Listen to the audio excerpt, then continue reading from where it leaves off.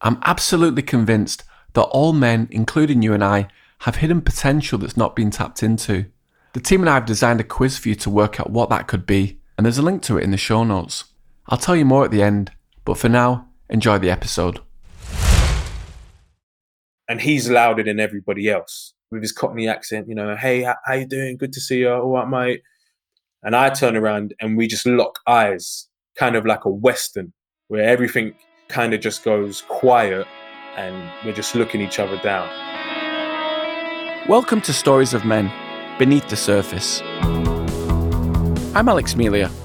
Join me as we discover what it means to be a man in the modern era.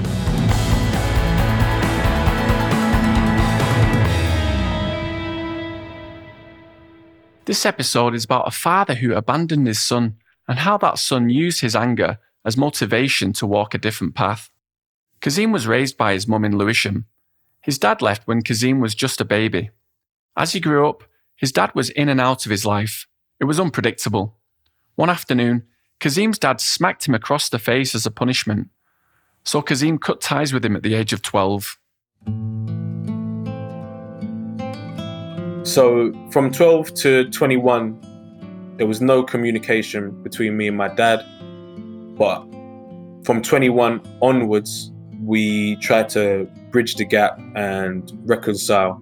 But for my 27th birthday, he sent me a belated text message for my birthday, which isn't a big deal to most people. But if we're meant to be working on rebuilding our relationship, how could you forget something so simple? You clearly don't care, still don't care. I text back saying my birthday was 4 days ago. And he texts back, well, happy belated. And it was quite obnoxious, quite dismissive. You've not been around for the majority, high majority of my birthdays.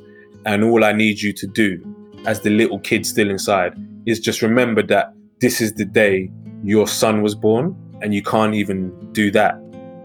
And I texted him back and I said, I'm completely done with you now.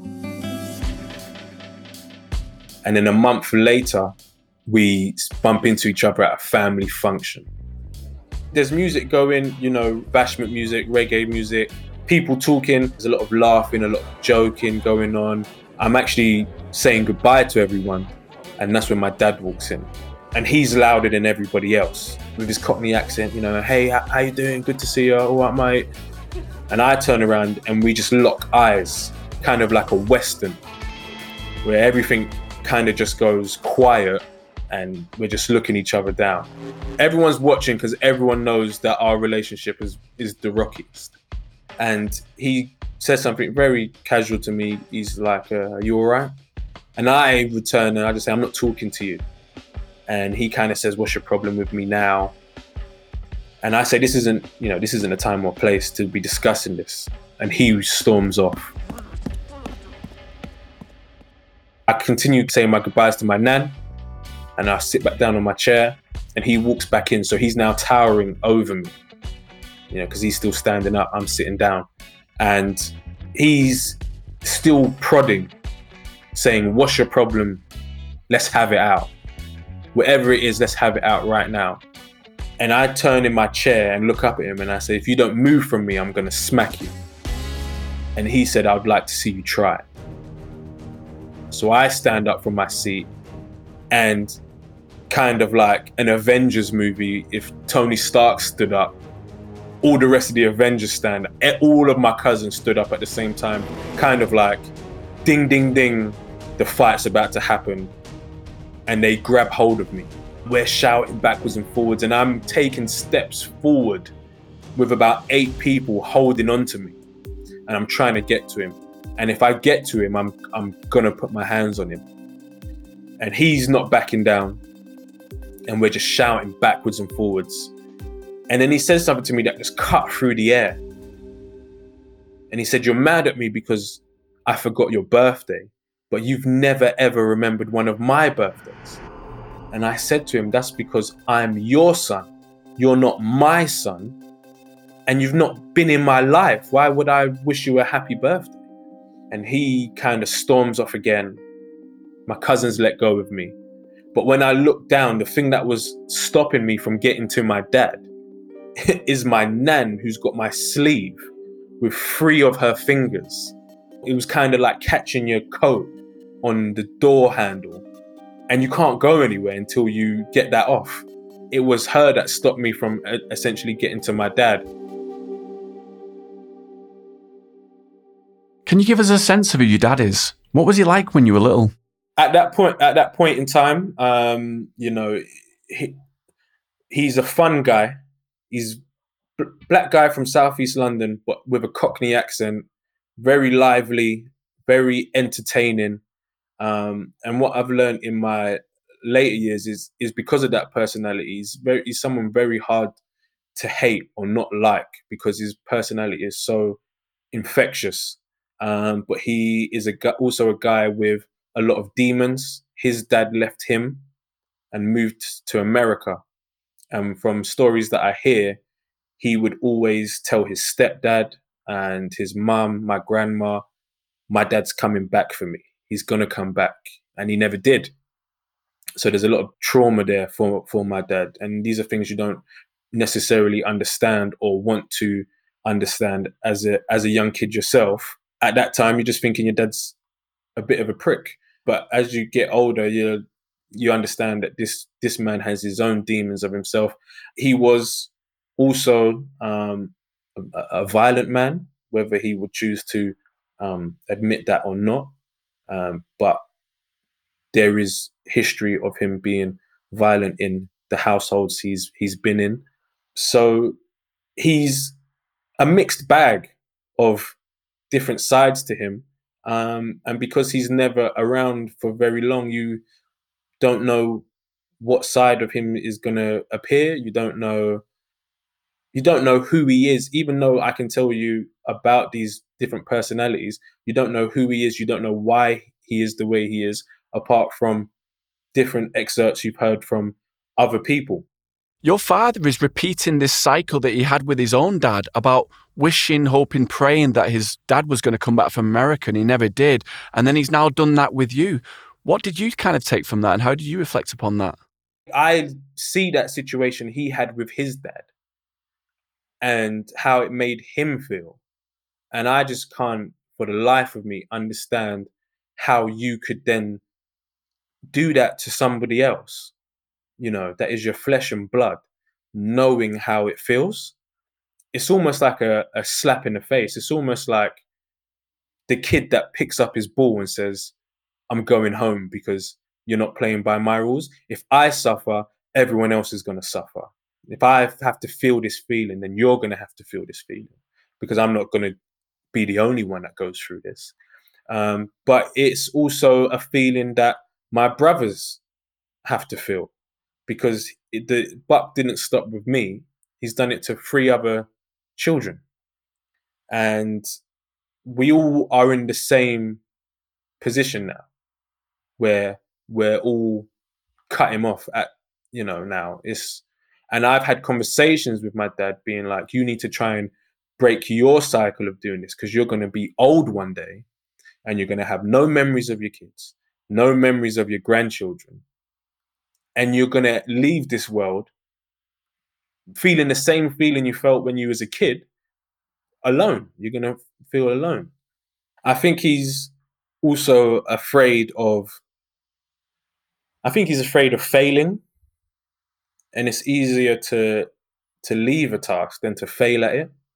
It's easier to not take a penalty than to take one and miss. It's interesting you use that football analogy, because I was thinking about the 3 England players, Saka, Rashford and Sancho. Yeah. And after what happened, I remember watching the game, as we all did, and I remember thinking, after they'd missed the penalties, I thought, I've got so much respect for these guys, because these are the ones who put their balls on the line. They came forward. Okay, they might not have scored. And, obviously we all saw the horrible, abhorrent abuse that Rashford got afterwards, and, people were graffitiing on that wall in Manchester. But I had so much respect for that. And it's a really good analysis you've made about your dad from what you've told me, is that, yeah, he didn't want to... You didn't want to be kind of have that feeling of failure. And I think failure is a massive thing for men, isn't it? Yeah, 100%. And what you can take from it as an adult is that it's definitely got to be a personal reason to him. It's not a personal reason to us because he's done it to all of us. So it's something he's battling. The only conclusion I can draw is that he's worried about, how he will stack up as a parent, where you don't get those reviews as a parent if you don't be one. But it's something inside of him that I can only relate to his childhood. And it was a worry of mine becoming a parent. Is it something is it an involuntary behavior? But, I took what I learned from that and applied it to my son for the best possible outcome. Well, we'll talk about your son in a bit, but one line that comes to mind about your dad: don't be a victim to other people's weaknesses. And it feels like you have taken control of your own life. You've not become a victim to the weaknesses of your dad, but your dad was a victim to the weaknesses of his father, and then he's passed it on to you. Yeah, yeah. You've changed the trajectory of your life because you could have literally just done the same thing your dad did with your son. Oh, yeah, 100%. And when my son was born, when you see a baby and how fragile they are and how much care they need, I said to my mum one day, I said, I can see how damaged or insecure parents that aren't quite, up to it, I can see how they walk out because it is overwhelming. It is scary. I no longer hold my dad in vain. I don't blame him for anything. I'm actually quite sympathetic towards him. My real father, I never lived with him. I probably still see him every 2 or 3 years. I saw him last week at a wedding in Ireland, but I'd not seen him for 3 years. And I've never really held any sort of grudge against him. He's actually a nice guy, and I get on really well with his family, his brothers and sisters and my cousins and things.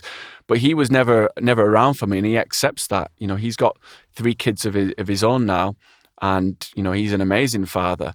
But I just think as I'm at the age where I think, I'm a bit older than when him and my mother had me, but you kind of understand what maybe he was going through at that time, his own sort of mindset around things. And but yeah, I've never held that against him because you've got that relatability there, haven't you? And obviously you've got that relatability now for the fact you're a father to a son. Yeah, yeah, and it was a surreal moment when it was like, if I wasn't, someone who had such a strong mum and even my granddad to, make sure I came out into the world as a well-rounded person, I might be suffering from the same insecurities and struggles that my dad did.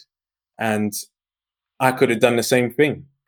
I'm sorry that he didn't have the network, the support around him to make sure that, he was someone that was ready to have kids and ready to take on that responsibility. How do you think you would be different as a man? How do you think you would live your life differently if you'd have had your dad ever present in your life and being a baby up till the age of 29, which you are now? I think a lot of things would be different, and some things are quite selfish. But before I got into stand up, I was good at sports, and you hear stories of a lot of athletes that make it to the very top of, like Tiger Woods and his dad every day. Maybe dad wasn't the best golfer, but I'm gonna make sure you learn a thing or two, and I'm gonna be with the schedule and waking you up and making sure you're practicing. Lewis Hamilton, his dad breaking his back to afford the Formula One career, the go-karting career, and even more like we would say blue collar sports like football and rugby, where most dads that are sporty would have played. There's things I had to figure out just as I went along in those environments where, my mum would come to me with the park and kick rugby balls as high as she could in the air so that I could practice catching them. But that's something my dad is meant to do because I can't quite explain it, but it's a bit different where it's like these are scenarios that I needed you in. And I remember my dad coming to a football game and telling me to run into a certain space, and I scored. And I was like, my mum don't know football like that. And then as I grew up, and you start to go through your adolescence, there was things I didn't understand about my anger and respect and conflict and how to handle conflict. I remember I got headbutted once on his estate when I was younger, still in primary school, and he watched from the window. And the only thing he said to me was like, "Don't bend down when you get hit because they'll hit you again." And I'm like, that's not what I need from you. I need you to tell me how to handle conflict like a man. Don't get involved, walk away. I've been through so many scrapes in my life because it's been trial and error when I needed and my mum's always said, I can teach you as much as I can, but I'm not a man. I can't tell you how you feel. I don't know how it feels to have your pride hurt in front of everyone and you want to lash out, but you can't. I don't know. And I was missing that. It made me think of when I was about 9 on the estate that we lived on in Greater Manchester.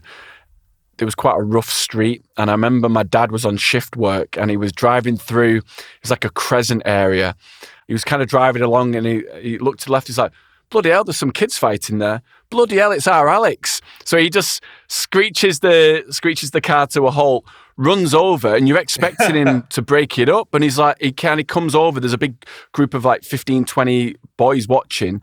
And he did the unthinkable to a lot of parents. He went, come on, Alex, punch him in the face. Come on, you've got him here, get him. And so a lot of people would think, like, was that good parenting? Was that bad parenting? I don't know. It's open to debate. But it didn't really do me any harm. I think it kind of helped me to toughen up. Now, of course, would you want your kids getting involved in scraps and in the playground? Of course you don't. Of course you would want them to avoid that kind of stuff. But I think it definitely did toughen me up. But the reason why I mention it is because my stepdad was ever present in my life, whereas you didn't have a stepfather. I had a stepfather from the age of 1 or 2, and he was more of a father to me, and that's why I call him dad to this day. And that's why my mum decided for me to take his last name. So it is important to have that kind of that figure. And he's from like a coal mining working class background, and he got involved in scraps when he was a kid, and he was told, don't come back into the house until you've sorted that lad out by my granddad. We'll get back to the episode in a second. Before that, I just want to say, if you think this episode would be useful to a friend, send it along. You never know, it might just be the exact thing they're looking for today. And now back to the show. Yeah, like you were saying, you don't want to have to go through these things, but they do toughen you up. But even outside of the scrapes and conflict and physical altercations you might get yourself into or might present themselves to you, there was no, like, even down to things like, but this is how you shake someone's hand. Like, I remember getting a suit and not knowing what to do with it. And I'm like, these are like the cliche things you see in movies and shows where your dad goes, this is how you wear your suit. And this is how, you do this. And this is how, when you go on a date, this is how you treat your date and etc. And, there's things where it's just like, either I've had to ask my mum, and my mum's like, a suit? I don't know. I don't know with a suit. No disrespect. My mum's been she's my best friend, my mum, right? And but I remember going to secondary school, and I had to go to the lady next door whose son was going to the same secondary school, and she taught me how to tie my tie, because my mum's never had to tie a tie. I've never had to tie a tie. You kind of think like, what, your dad didn't teach you how to tie a tie? No, he wasn't there. He wasn't there to tie my tie. He didn't teach me. The only thing my dad helped me do, which is, within the cliche thing, is ride a bike. And these things I hold on to dearly. He taught me how to ride a bike. He won a race at Sports Day the one time he came. It was such a good thing because everyone thought my dad didn't exist, and now he's just come and smoked all your dads. And I was like, so there's a multitude of things I wish he was around to help me with. But in hindsight, I'm happy he wasn't around to help me with, because I used to sit there and think, why are these things happening to me? I've just been dealt some bad cards. And when we were expecting our child, I kept telling my missus, it's a boy. I know it's a boy. God is going to give me a boy, because there's no way, I've done this, getting excluded from school, your final warning, arrested, this, that, the other, that little dabble with drugs and that kind of life. There's no way you've seen all of this stuff, gone through all of this stuff, all the way back to Lewisham and your bike being stolen. There's no way you've been through all this stuff to not raise a boy to pass on all of this knowledge. My son's middle name is Lanre, and it's a Nigerian name shortened down from Olanre Waju, and it means wealth given forward, passes forward.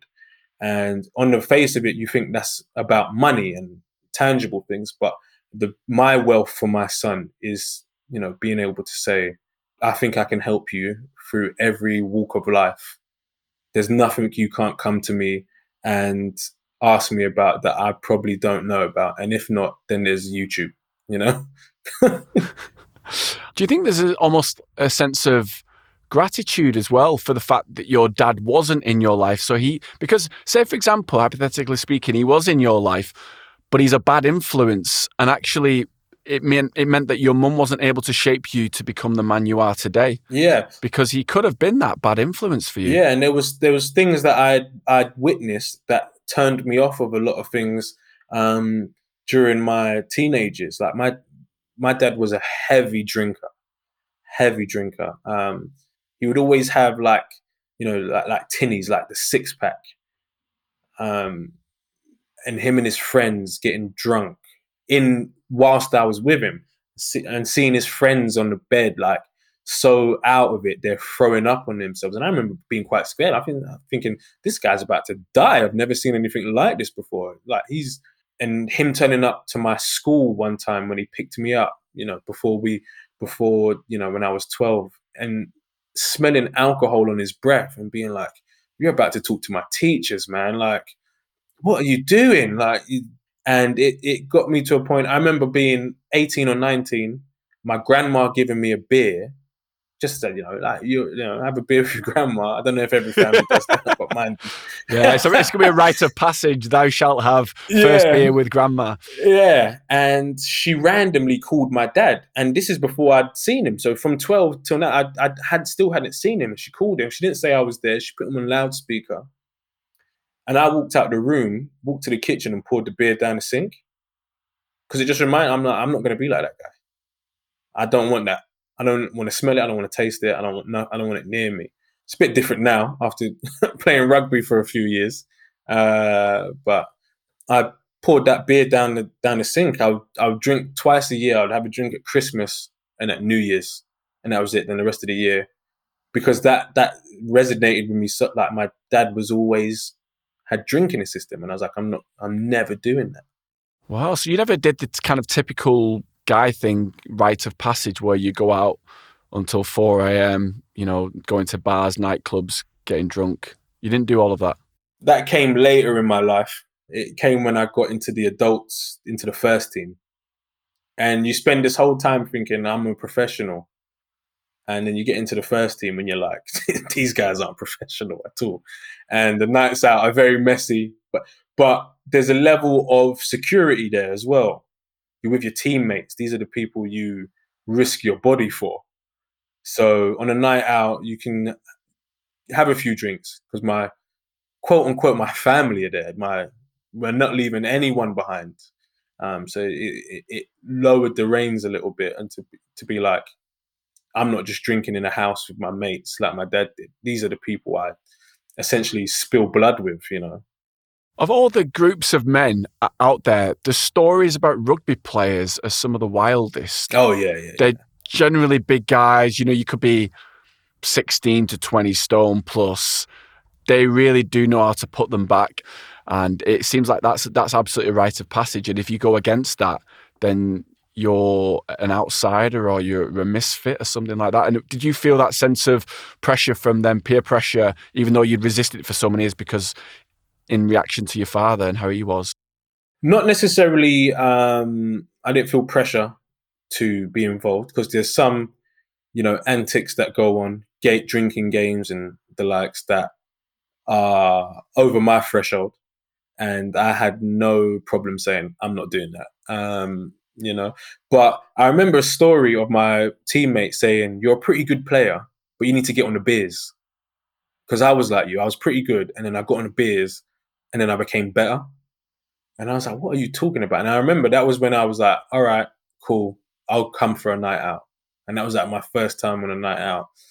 And we went on a really big session. It was a lot of fun. And then there was like, I think it's the camaraderie. Like we've all been out together. And then it just makes you want to, run a little bit further for your mate. So there was no pressure. It actually brought me closer into the team. And there's always a part of me that wants to be part of the group. I don't know if that relates back to my dad, but there's always part of me that there's the group I want to be. I don't need to be the main attraction, but I want to say this is my group, and they're not going nowhere without me. They're always going to give me a shout and say, come on, let's go. Or that no one gets left behind, essentially, is what I'm saying. And there is that nice feeling of belonging and knowing someone's there for you. Well, that's everything you've just said in that last bit is kind of relates to your father. No one's left behind, sense of belonging. You didn't have those things with your dad. Yeah. And a lot of it is around attention. And what I've found is that my behavior a lot of the time as a youngster was looking for attention, whether that be negative or positive. It's attention seeking. What it really came down to was if I get in enough trouble, my dad's going to have to come step in. I've got a joke about it where my mum was very strict, but she probably would have loved to have been able to say things like, wait until your dad comes home, And then I make a joke about saying, she said it one time, but we both started laughing because we knew he was no, we knew he wasn't. And there was a couple of times when my mum was like, called my dad to say like he's struggling behavior-wise, and my dad was like, not my problem. But maybe a lot of my behavior was to be like, at some point you got to step in and try and help, but it never came. Do you still have the anger now? It's re-sparked in me since the birth of my son, because me and my partner, we experienced 2 miscarriages. And the first time when we were pregnant, I didn't tell him. I said he doesn't deserve to know. I didn't tell him the second time either. And the third time, I did tell him. And everyone was saying, maybe this will be the kick up the backside he needs. Maybe he'll be a great granddad. And that really wound me up, because I was like, I can't sit here as a grown man and be jealous of my son. That'd be really weird to be like, no, that's my dad. What are you doing? But I told him, and he's not stepped up to that plate either. My son's 2 months old now. No, 2 text messages and a phone call that I made to him when he was born. That's it, in 2 months. And people keep asking me, mum, partner, have you heard from your dad? And I just laugh, and I'm like, why are you asking silly questions?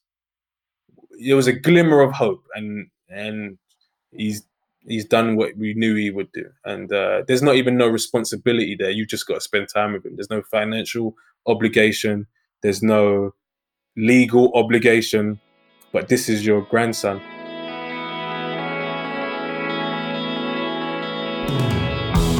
Kazeem has worked incredibly hard to break the cycle of his dad's patterns of behaviour.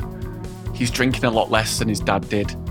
He's really working on this, and I think this is something that I speak to a lot of men about, that based on the way that their fathers were with them, they want to break that cycle. They want to do things differently to be a force for good for their children and for their immediate friends and family. We hope people will learn and change, and unfortunately that's not happened with his father. In Kazim's case, he's really used it as fuel to change and be a better version of himself. However, we do hear stories of people repeating what happened to them as kids with their own children when they have them. Why is that? Why do some people go one way like Kazim did and some people go the other? Certainly for myself and the people that I've met over the years, I've seen many people repeat the patterns of their father.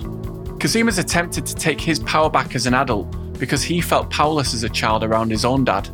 It's almost like as adults we try to regain something that we never even had as a child. It's something that I've been very conscious about in my own life, not to have children until I'm absolutely ready because of the way that my biological father wasn't around for me when I was a child.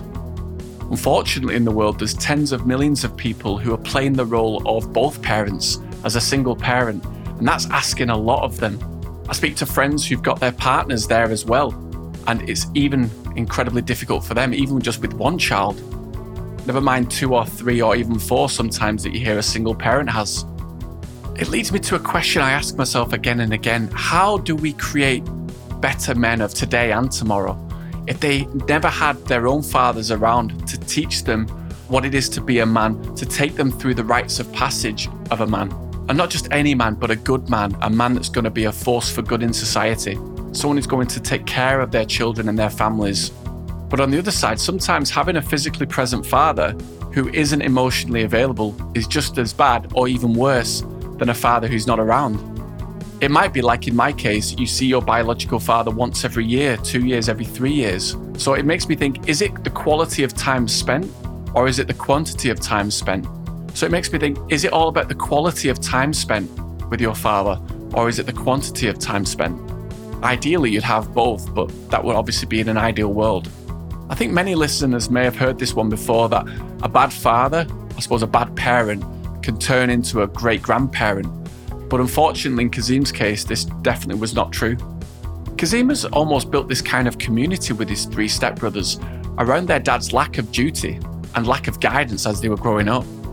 It's very comforting to hear that he's got this outlet, this kind of community that can relate to him and who know how he feels.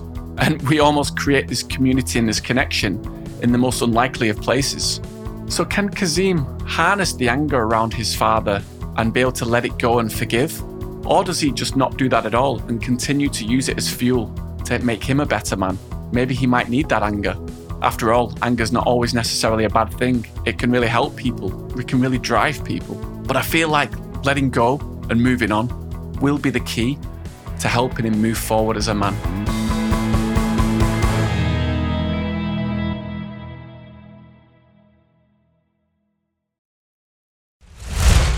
Before you go, let me tell you about our man test. The team and I created it with the belief that every man has hidden, untapped potential, and I want to help you discover what it could be. Let's face it, we've all got dreams and aspirations, but the stresses of life can get in the way. I know I've been there myself. As men, each one of us has skills and knowledge that sets us apart from the rest. It's about discovering what they are and making the most of them. The man test is simple. It takes less than 3 minutes and will help you discover your true strengths and talents by working out what kind of modern man you really are. Find the link in the show notes and take the man test today. You never know, you might just learn something new about yourself that you didn't know before.